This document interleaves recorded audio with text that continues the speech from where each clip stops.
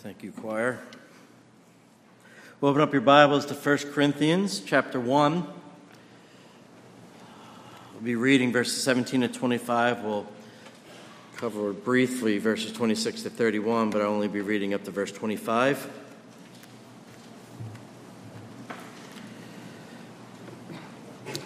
This is God's holy and inerrant word. For Christ did not send me to baptize, but to preach the gospel, and not with words of eloquent wisdom, lest the cross of Christ be emptied of its power. For the word of the cross is folly to those who are perishing, but to us who are being saved it is the power of God. For it is written, I will destroy the wisdom of the wise, and the discernment of the discerning I will thwart. Where is the one who is wise? Where is the scribe? Where is the debater of this age? Has not God made foolish the wisdom of the world? For since, in the wisdom of God, the world did not know God through wisdom, it pleased God through the folly of what we preach to save those who believe. For Jews demand signs, and Greeks seek wisdom, but we preach Christ crucified, a stumbling block to Jews and folly to the Gentiles. But to those who are called, both Jews and Greeks, Christ, the power of God and the wisdom of God. For the foolishness of God is wiser than men, and the weakness of God is stronger than men. Let's pray. Father, we ask that we would now, by the work of your Spirit in our hearts, know something of the wisdom and power of God as it's found in the gospel. And we pray in Jesus' name. Amen. Well, we learned last week, if you were here, but we looked at Paul in Acts 17. He had that opportunity to preach to the intellectually elite philosophers of his day, and he shared with them the gospel. Remember, he said, what therefore you worship as unknown, this I proclaim to you. And even though they didn't have the categories to understand the resurrection and the gospel message, Paul didn't dumb down that message. We learned that. He didn't seek some common ground. He confronted their so-called wisdom with the wisdom of God.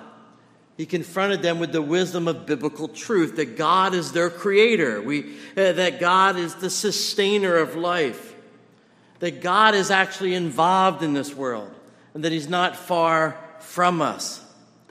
And remember, armed with the proof of the resurrection, that God will be their judge.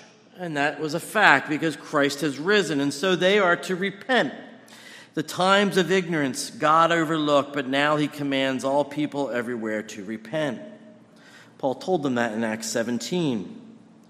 You see, despite how wise these philosophers were and thought they were, despite how foolish they would have viewed the gospel, and how foolish Paul would be for proclaiming it, Paul knew better.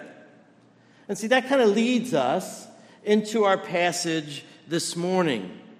See, when we look at our passage this morning here in 1 Corinthians, you could say that it provides a summary of Paul's experience and his encounter there on Mars Hill in Acts 17.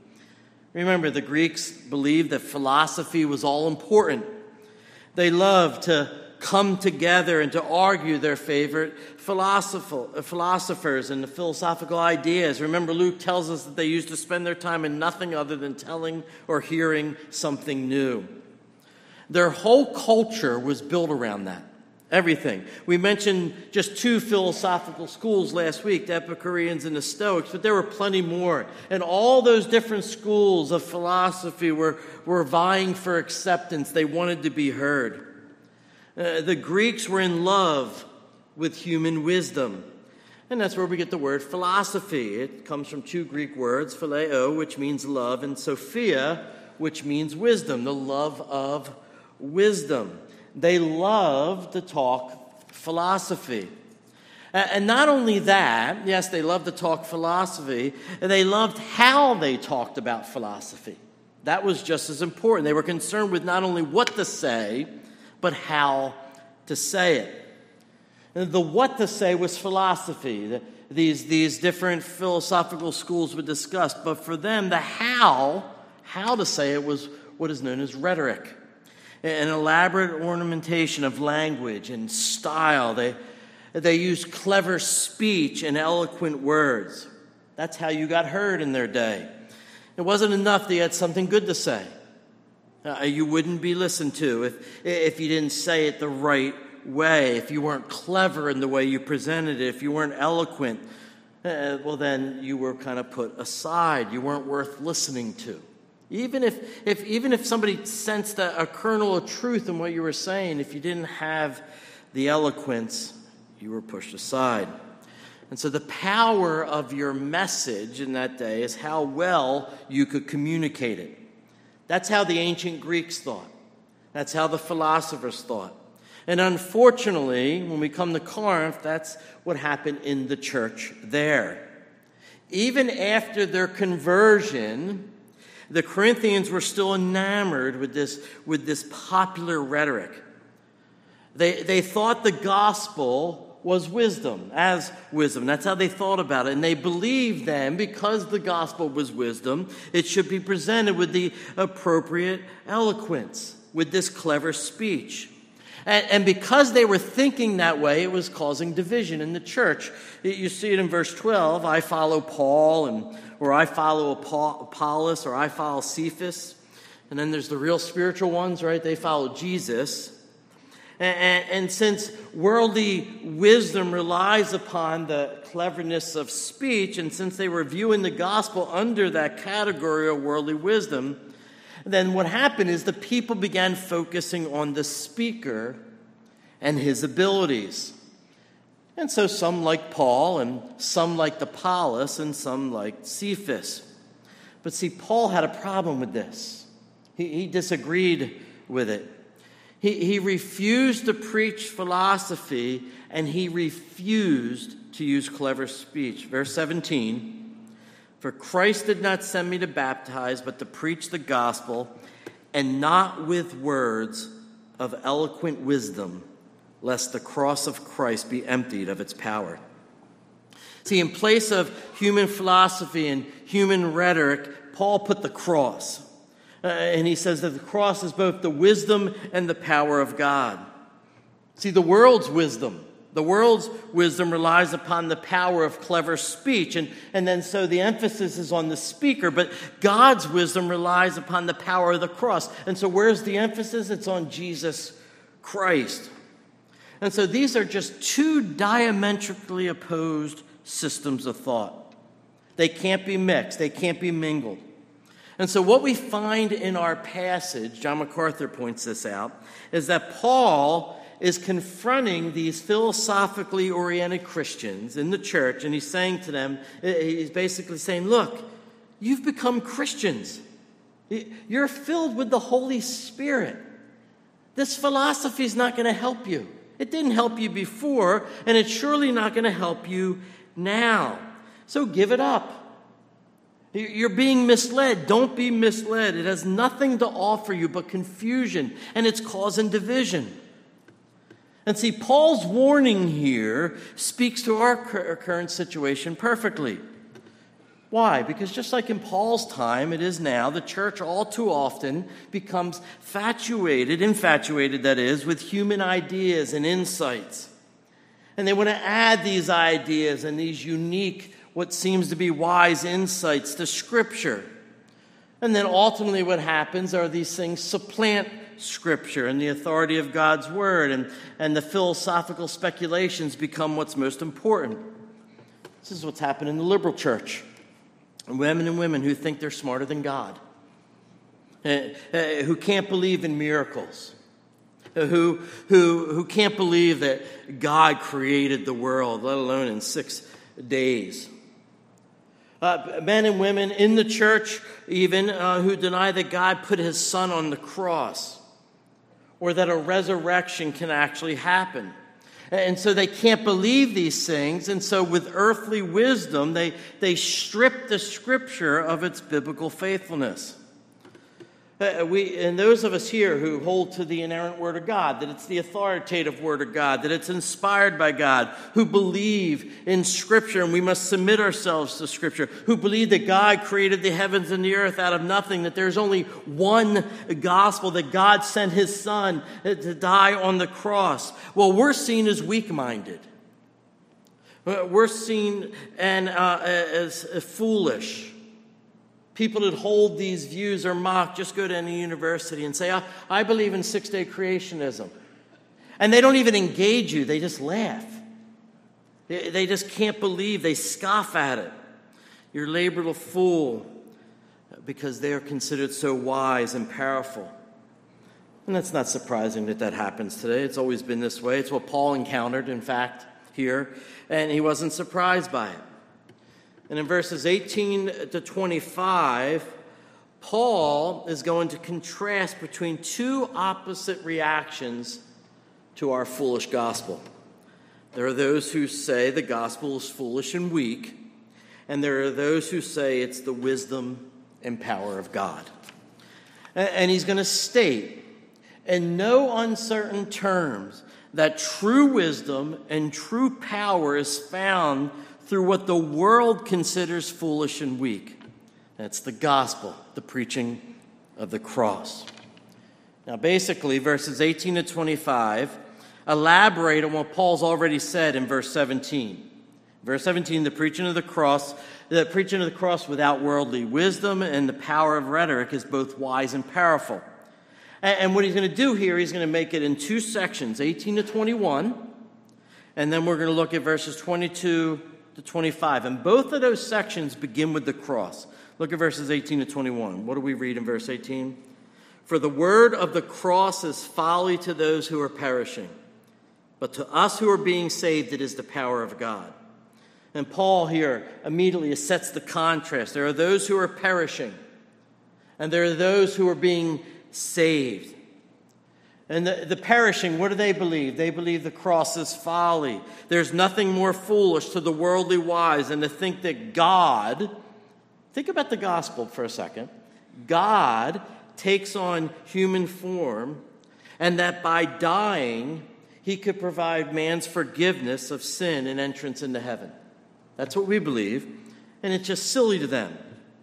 Their natural minds cannot comprehend it. They cannot conceive that a Jewish carpenter died on a piece of wood in some out-of-the-world place and to determine the eternal destiny of every single person who ever walked the earth. Now, when you step back and think of that from a worldly perspective, it does sound foolish. It sounds silly. And not only that, it's a humbling message. It's a humbling message. And it would humble you, and so it seems stupid. Now, we don't like that term, stupid, I understand. But the word foolish here is where we get the word moron. The worldly wise say you would have to be a moron to believe this gospel. That's what Paul's getting at. And Paul's response as well, in contrast, it's the power of God. And he goes on to prove this by quoting the Old Testament. Now he's speaking to the church here. Verse 19, for it is written, I will destroy the wisdom of the wise, and the discernment of the discerning I will thwart. God has frustrated man's wisdom. He has made foolish man's wisdom. You see, the wisdom of man has nothing to offer those who are seeking salvation. There's nothing to offer those of us that are asking the big questions in life. You know, the really important questions. And by the way, especially after COVID, a lot of people are asking these questions. It just makes you reflect. I've gotten calls from people I knew in the past. All of a sudden, they're asking what's going on. They started thinking the world was coming to an end. They're not believers. And so you start asking big questions like, where did I come from? And why are we here? And where are we going when we die? The world, the only answer they have is, well, there was nothing, and then poof, there was something, and then all of a sudden you went from whatever you were to a person. And so they can answer no, they have no reason to say there's any purpose or meaning in life. They just can't answer the questions. Where did we come from? Why are we here? Where are we going? And when it comes to answering these questions, as I said, human philosophy is silent. And so Paul asks, look at verse 20. He asks those questions, says, all right, where's the wise person? Where's the scribe? Where's the debater of this age? Hasn't God made foolish the wisdom of the world? They have no adequate response. And Paul goes on to explain why that's the case. Verse 21. For since in the wisdom of God, the world did not know God through wisdom, it pleased God through the folly of what we preach to save those who believe. What he's saying here is basically this. Left to themselves, worldly wisdom can never find God. Remember last week we talked about the Cyclops and they were blind and they were kind of groping through trying to find God and they couldn't find him. Why? Because they were blind. God was there, but they couldn't find him. They were unable to find God. And it is where their wisdom got them. Nowhere. They tried, and so they come up with all these idols, and they still couldn't figure it out, so they had this unknown God. And so that's where worldly wisdom will lead you. It may get you to the point where you say, well, there had to be something other than a Big Bang. There's something intelligent out there. But we see how foolish people are today. They don't even acknowledge that. And so they can't find God. They cannot reach God themselves. And so follow the train of thought here by the Apostle Paul.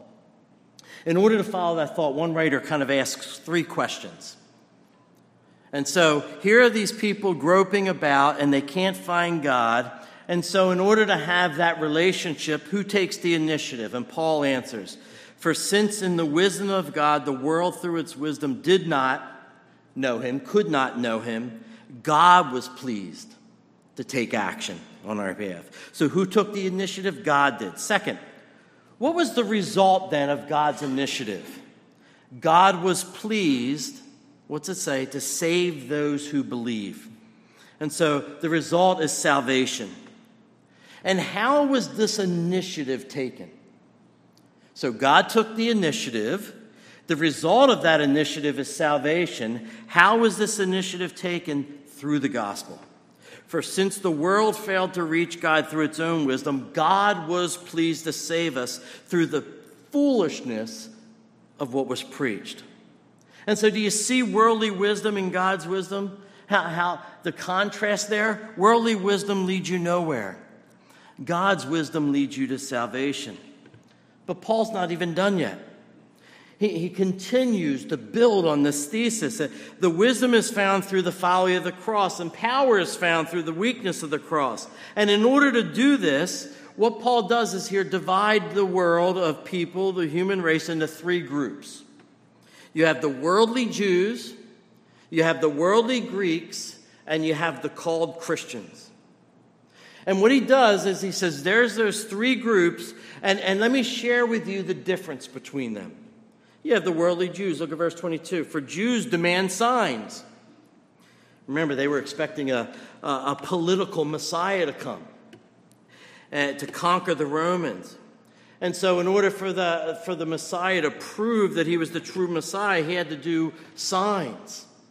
And so they demand signs. Second, the worldly Greeks, look again at verse 22, they seek wisdom.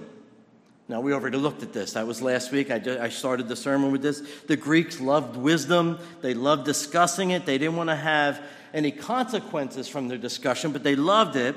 But it had to be reasonable. And so their worldly wisdom kind of gave them this foundation. You couldn't go beyond it. It had to be comprehensible for their human minds. For example, people will say, I'll believe Christianity enough, but once you start having these miracles, well, they can't happen. And so you have the Jefferson Bible. And he tears out all the miracles. Well, you can have it, but see, my wisdom only allows so much. And so you have these Greeks, they seek wisdom. What's the third group? Called Christians, verse 23. But we preach Christ crucified. And so notice the contrast. Jews demand, Greeks seek. Christians don't do either of those things. They preach. They preach, they proclaim Christ crucified. And to all that heard this message in the first century, it was just a contradiction in terms. You got to understand, What did Messiah mean to these people? It meant power. It meant power, splendor, triumph, the triumph of a king over the Romans, for example. And what did crucifixion mean to them? You know, we kind of wear a crucifix on around our necks with a chain. It'd be like wearing a electric chair around your neck. People would, if somebody starts doing that, you're going to be like, that person's weird. Well, the cross was despised in Roman culture.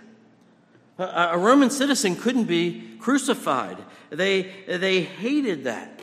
And so it says that any wonder, as verse 23 states, it was a stumbling block to the Jews who were expecting a military leader, and it was a folly to the Gentiles who despised crucifixion.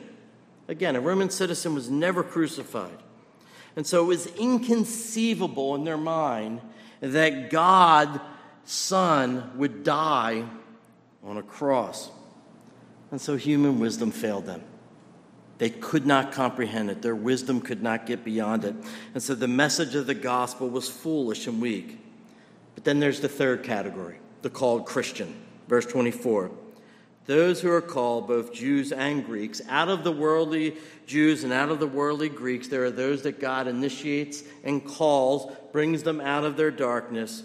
We read, Christ, the power of God and the wisdom of God. See, in spite of what the cross may seem to be, it was not weakness, but God's power. It was not foolishness, it was God's wisdom.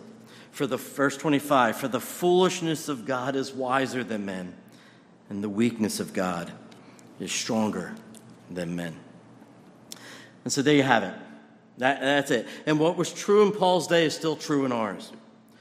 The cross is still weakness to those who long to worship the idol of worldly power. And those who are confident in their own power to save themselves, who imagine they can accumulate merit and put God in their debt. I had a friend, after I got saved, I had a friend who told me when I kind of confronted him with the gospel, he goes, look, someday God will need me. And so he'll forgive everything else and I'll just do what he needs and then I'll be forgiven. He thought he had the power within himself. But what does the message of the cross say? The message of the cross says it's impossible for you to save yourself. And so the worldly wise despise it because it's humbling. And it's also still foolishness to those who worship the idol of worldly wisdom. Let me give you an example. I came across this in a commentary by John Stott. He tells of Sir Alfred Ayer. He was an Oxford University professor who died in 1989. Well, Professor Ayers he hated Christianity. And he wrote this article that was scathing. And he was especially scornful of the cross. This is what he wrote. That of all the historic religions, there is a strong case for regarding Christianity as the worst. Why? And he goes on and says, because it rested on the allied doctrines of original sin. Original sin is basically we're born in sin and can't save ourselves. We're original sin. And what he labels vicarious atonement. The fact that Christ died and had to die on our behalf for us to be saved. He said both of those doctrines, which are so central to our faith, both of those doctrines are intellectually contemptible and morally outrageous. He was a philosopher, worldly wise, and we could go on to quote many, many university professors in our day who said the same. As I said earlier, just stand up in a university class, if you're going off to college or regular university, any one of them, just say, hey, by the way, I believe that God created the world in 6 days, and I believe in a younger earth, it's not 65 million years old, and oh, by the way, God became man and died on the cross, and see what they say. And we could quote them. And worse than that, unfortunately, we can quote Christian professors nowadays. And even some pastors. You know, when Christy was younger, her family went to a church in our neighborhood, and they would go week in and week out, and eventually they had to leave the church because the pastor decided Jesus didn't raise from the grave. And so there was no resurrection. So on Easter, they talk about Easter bunnies or Jesus rising in your heart to make you feel good, but they denied the resurrection. They're smarter than God. They're smarter than his word. They thought the cross was foolish. They thought it was weak. But see, they can think all they want. Paul tells us it's the wisdom and the power of God. And what I want to do is just give you 3 examples of its power and wisdom. 3 examples, applications, if you'd like. First, it's the wisdom and power of God to overcome sin. If that's important to you, Paul tells us in Galatians 3 that Christ redeemed us from the curse of the law, having become a curse for us. He took on our sin. For it is written, cursed is everyone who hangs on a tree. That's the gospel. There is nowhere else we can turn for forgiveness. It's the cross. There's no other way. Christ was delivered over to death for our sins, we're told in Romans, and raised for our justification. A person can only be forgiven by grace alone, through faith alone, on account of Christ's death and resurrection alone. And if you do believe that gospel, if you are a believer in Jesus Christ, then here's what the message of the cross says. It's what we say when we take communion. You are forgiven. You're forgiven of your past sins, you're forgiven of your present sins, and you're forgiven of your future sins. And it's only through the cross that we receive forgiveness. It's the power of God and the wisdom of God to overcome sin. Second, the cross is the wisdom and power of God to overcome Satan. Paul says in Colossians, Christ disarmed the powers and authorities, making a public spectacle of them, triumphing over them by the cross. The powers and authorities are spiritual demons. Satan. Revelation 12:11, we are told the devil is overcome. How? By the blood of the Lamb and by the word of their testimony. Nathan read earlier that Satan is like a roaring lion seeking someone to devour. And you can just get the images there, right? I don't have to explain it much. You imagine this lion just rushing at you, ready to pounce. And Paul says, just lift up the cross. And he's like a kitten. There's nothing he can do. We overcome him by the blood of the Lamb and by the word of their testimony. See, the cross of Christ is the wisdom and power of God to overcome Satan and his works. Third, the cross is also the wisdom and power of God to overcome suffering in this sinful world. You know, when you think about it, on these university campuses I was talking about, I just run into any unbeliever, and I remember before I was saved thinking this, that one of the biggest objections to Christianity is we believe what? That God is completely in control, that he's all-powerful, and that he's loving, and that he's good. And the world says they can't all be true. If he's loving and good, he must not be all-powerful, or he would do something about the suffering and evil in the world. And if he is all-powerful and could do something about it and doesn't, he can't be loving and good.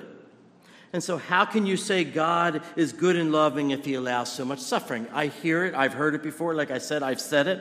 And there's many ways to answer that objection. I mean, one would just simply be, well, if you don't have a God, what's right and wrong? Who determines that? Society?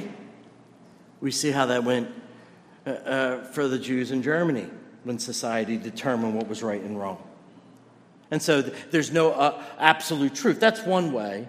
But another way, probably a more gentle way, is to confront them with the reality of what the cross is.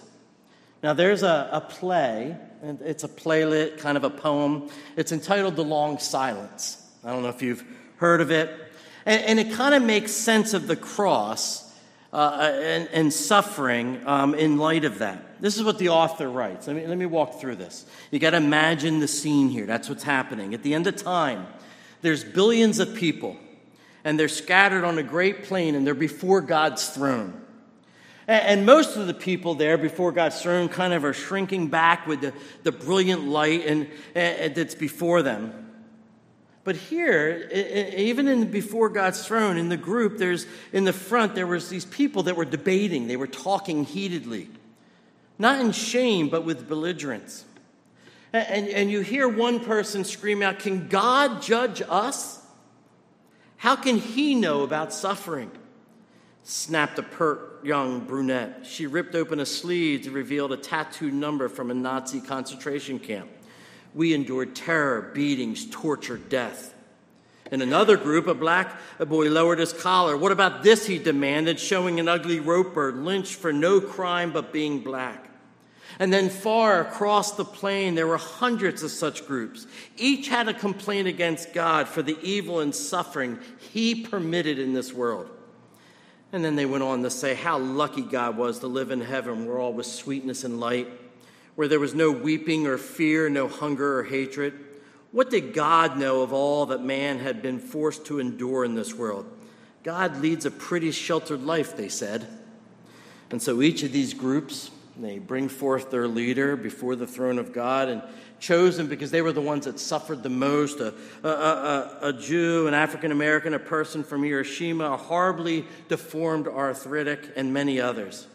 And in the center of the plain there, they consulted with each other. They began to talk, and at last they were ready to stand before the judge, God, and make their case. And it was rather clever.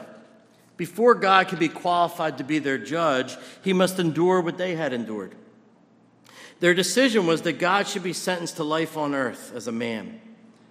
He said, let him be born a Jew. Let the legitimacy of his birth be doubted. Give him a work so difficult that even his family will think him out of his mind when he tries to do it. Let him be betrayed by his closest friends. Let him face false charges, be tried by a prejudiced jury, and convicted by a cowardly judge. Let him be tortured. And at the last, let him see what it means to be terribly alone. Then let him die. Let him die so that there can be no doubt that he died. And let there be a great host of witnesses to verify it. And as each leader announced his portion of the sentence, loud murmurs of approval went up from the throng of people assembled. And when the last had finished pronouncing sentence, there was a long silence. No one uttered another word, and no one moved, for suddenly all knew that God had already served his sentence. And so maybe you're sitting here and you're saying, with your fist clenched to God, and you're saying, I don't understand how he can allow this. He's not fair. He doesn't understand, and I'm in overwhelming pain, and it doesn't seem like he cares at all. Have you ever felt that way? I know people have. Even believers can. Why is there so much suffering? And in the midst of all that, we have the cross. We're told in Hebrews, for we do not have a high priest who cannot sympathize with our weaknesses, but was in all points tempted as we are, yet without sin. See, the cross screams from the throne of God, I understand your pain. I understand your suffering.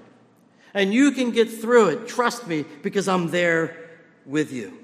See, it's at the cross that the reality of suffering and the reasonableness of our faith makes sense. He's not a faraway God. He's not separated from us. It's at the cross that we find the power to persevere through suffering. And I could go on and on and on. The point is simple. The cross is the wisdom and the power of God. And so let me close with a simple question. Are we willing to stand with the Apostle Paul and unequivocally say that the cross is the wisdom and power of God? And before you answer yes, because I'm sure most of us would here, remember, to answer yes, you must be willing to shun worldly power and wisdom to accomplish the work of the gospel. You must be willing to say with the Apostle Paul that there's no one who seeks God in their own strength. They will never find him apart from God initiating, and therefore they will never find God relying on their own wisdom. You must be willing to reject worldly tactics in order to win people to Christ, like so many other churches use in our day. What did Paul say in 2 Corinthians? But we have renounced disgraceful, underhanded ways. We refuse to practice cunning or to tamper with God's word, but by the open statement of the truth, we would commend ourselves to everyone's conscience in the sight of God. Paul, of all people, had the ability to use worldly wisdom. Paul, of all people, had the ability to use eloquent speech. But he says he put them aside. He put them aside, and he wouldn't give them the light of day. All he would do is simply present the historic, objective truth of the gospel.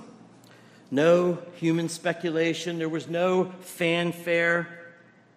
I mean, some didn't even like him. They were bored by him. He just preached the word. Are you willing to do that? Are you willing to have our church do that? Refuse to practice cunning or to tamper with God's word, but simply by the open statement of the truth, commend ourselves to everyone's conscience in the sight of God. Not many are willing to do that in our day. Not many. But if we are, as a church, you got to realize that we may not have all the flash, as some have, but God will receive all the glory. See, that's the wisdom of the gospel. True, many may mock for being weak. Even other Christians at times may call us fools for just simply proclaiming the gospel. But Paul says in the final verses, let me read them, verses 26 to 31, consider your calling. Not many of you were wise according to worldly standards. Not many were powerful. Not many were of noble birth. But God chose what is foolish in the world to shame the wise. God chose what is weak in the world to shame the strong.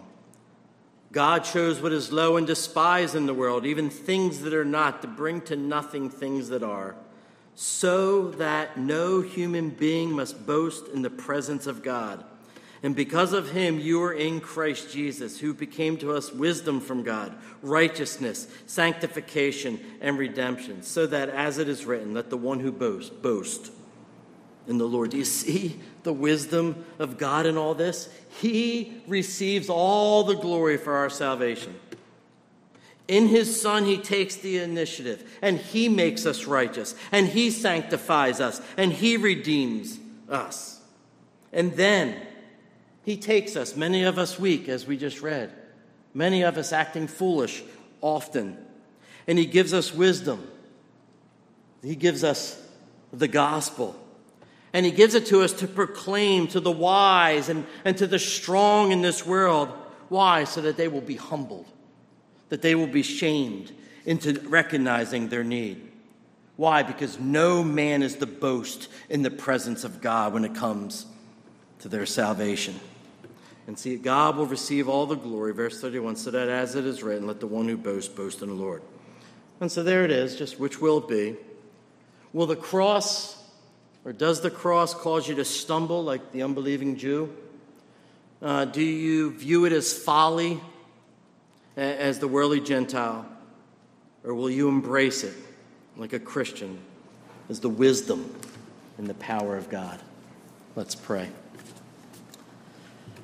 Father, we ask that by your Spirit that we would see the cross for what it truly is, the wisdom and power of God. Help us to glorify you in all that we do, particularly as we proclaim the gospel of Jesus Christ without fanfare, presenting the truth. And we ask, Lord, that you would do the work by your Spirit to bring those still in darkness to light.